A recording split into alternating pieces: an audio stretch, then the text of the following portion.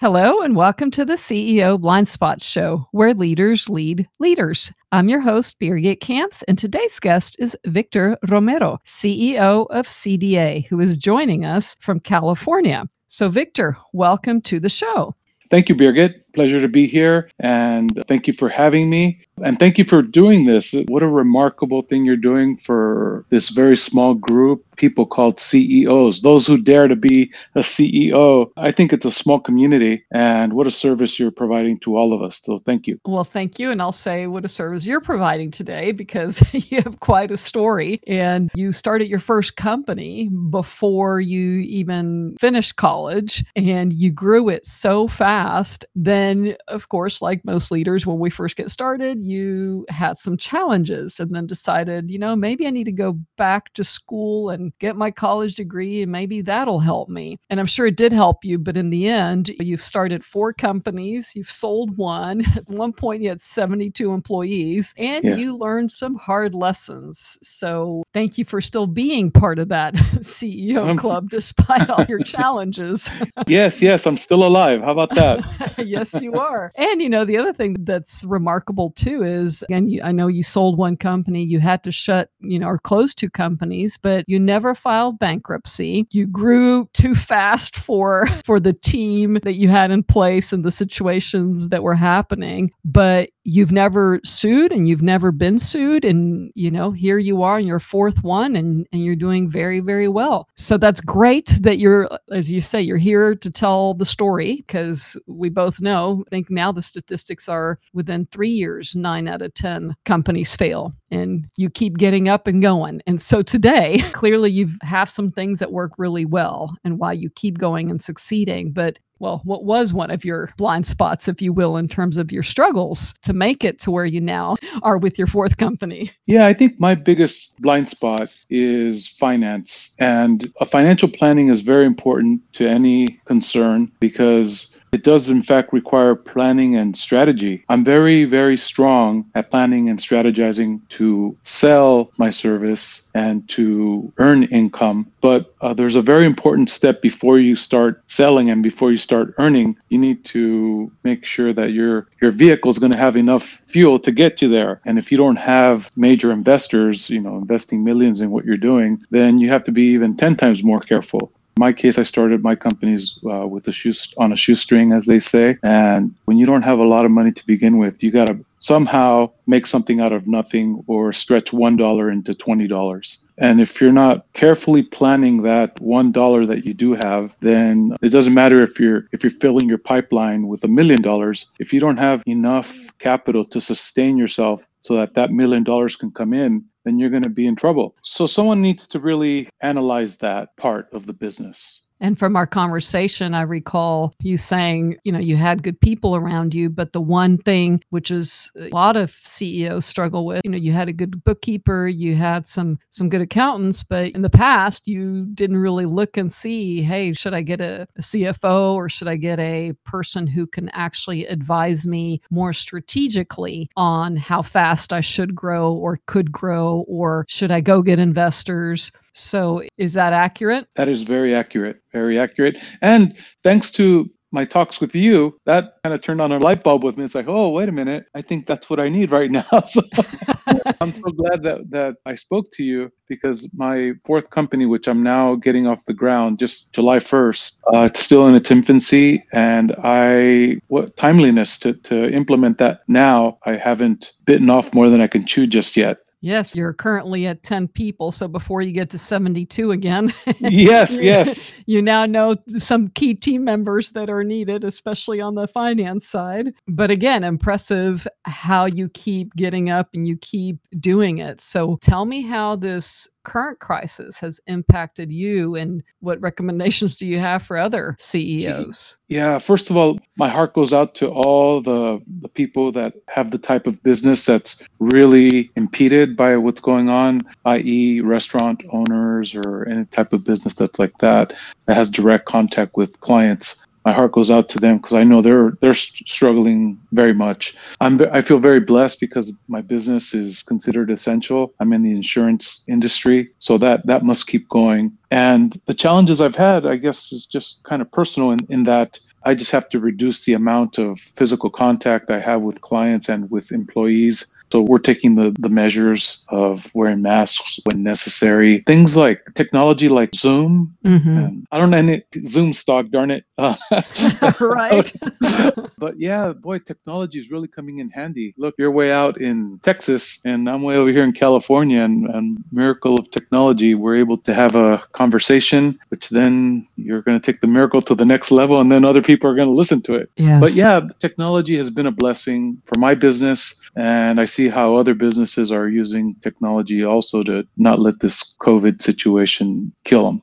Yeah, clearly we all have to adjust with technology, and you've figured out how to implement that quickly. And then the other thing from a previous conversation I recall with you is an interesting quote that you shared with me that I think would be interesting to also share. Oh yeah, this goes out to all the people that are considering being a CEO. It's not something to be taken lightly. In Spanish, we say, el que tiene tienda, que la atienda. Y si no, mejor que la venda, which means if you own a store, you better tend to it. Otherwise, you should sell it. Yes.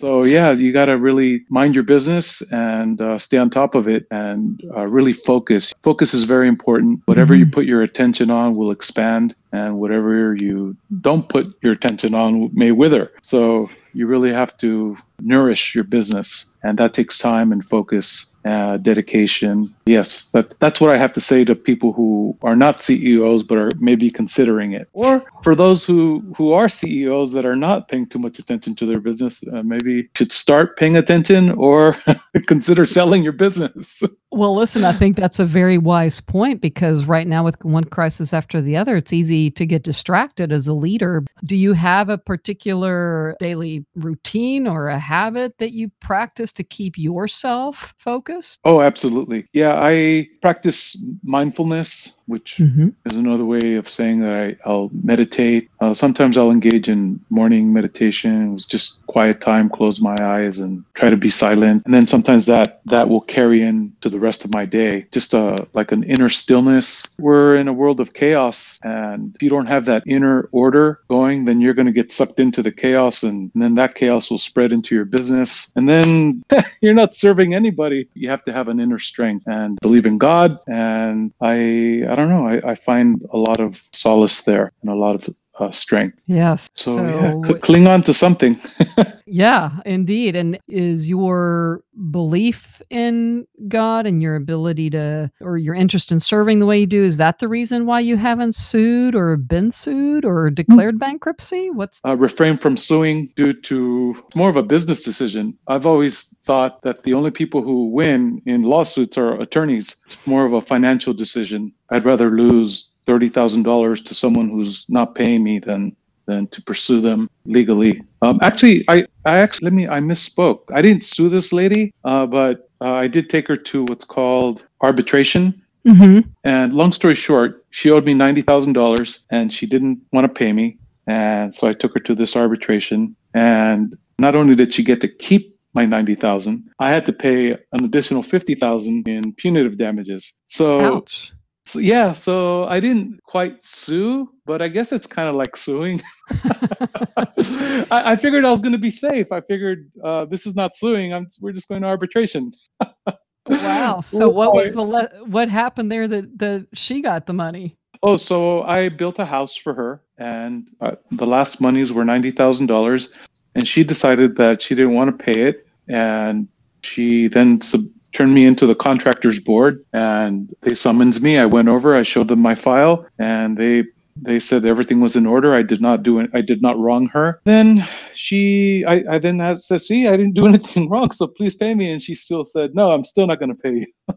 So, oh, wow. I said, well, you're forcing my hand. We're going to my contract says we can go to arbitration. We went, and before we went, I learned that she had hired an attorney. So I thought I better play it safe. Maybe I'll get an attorney. And the attorney she got was a lady who specialized in family law and immigration. And I went out and got construction contract attorney. I figured, oh, this is a slam dunk. Not only did I not wrong her, I built a beautiful house, and I got an attorney that knows about what the issue is. Whoa, boy, was I wrong. This lady rolled up her sleeves, this attorney lady rolled up her sleeves and mopped the floor with my attorney. Oh, wow.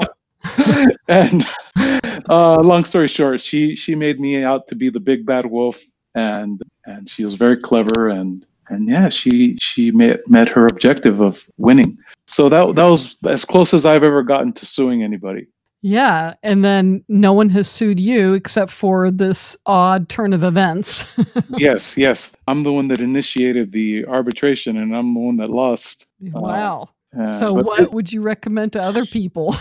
Wow, that's a tough one, because clearly this lady really took advantage of the situation. And I hate sounding like a victim, but she really came out ahead on this. And I guess the only thing I could say to people regarding that is to write tighter contracts, to not allow someone to hold so much money at the end of a job. If you're in the construction business, make tighter draws. My draws were 90, 90, and 90. So that's only 3 draws of 90,000. You should divide it up into 10 draws of 27 times 10. So we're back to finances.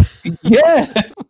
Yeah. So you gotta limit your exposure for sure. Yes. Wow. So now you play with fire, so to speak. So you got out of the construction business, and now you're in the fire damage industry. Yeah, and it's all the same. It's the last 30 years. Everything I've done has been fire related. So as a contractor, I repaired homes that burned down, and now I went back to what I first did in this industry, which is represent people who suffer property damage with their claim. So I'm licensed by the Department of Insurance, and I'm able to analyze people's claim, assess the damage properly, and then insurance companies, most of the time, there's still money in the policy that insurance companies are not paying because homeowners do not know how to claim. And so you're good at getting other people their money.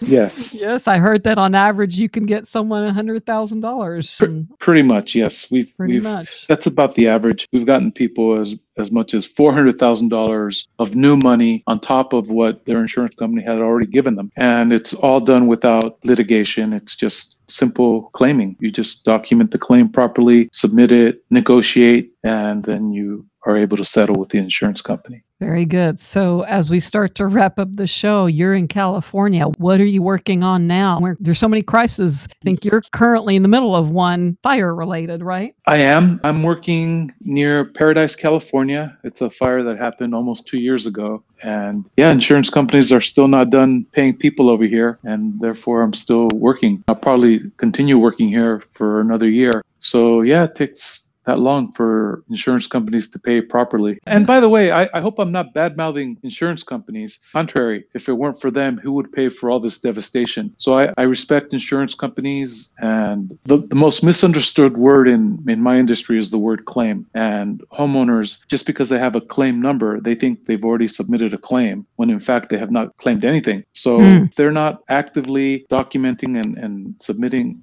creating an actual claim, then they're allowing the insurance company to claim on their behalf, which is not a smart thing to do. You need to submit your own claim. And if you don't know how, hire me.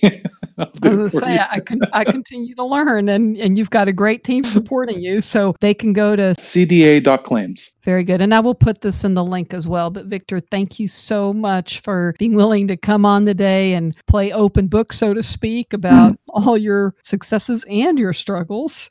Exactly, Birgit. And I want to thank you. Once again, what you're doing is amazing. This is going to serve a lot of people. Not necessarily my content, but I've had the pleasure of listening to the other CEOs you've interviewed, and I've learned quite a bit myself. So thank you. Well, thank you. And thank you, listeners, for continuing to lead during these times of crisis when your leadership is critical and you're likely to get critically judged. So with gratitude, I wrap up today's CEO Blind Spot Show.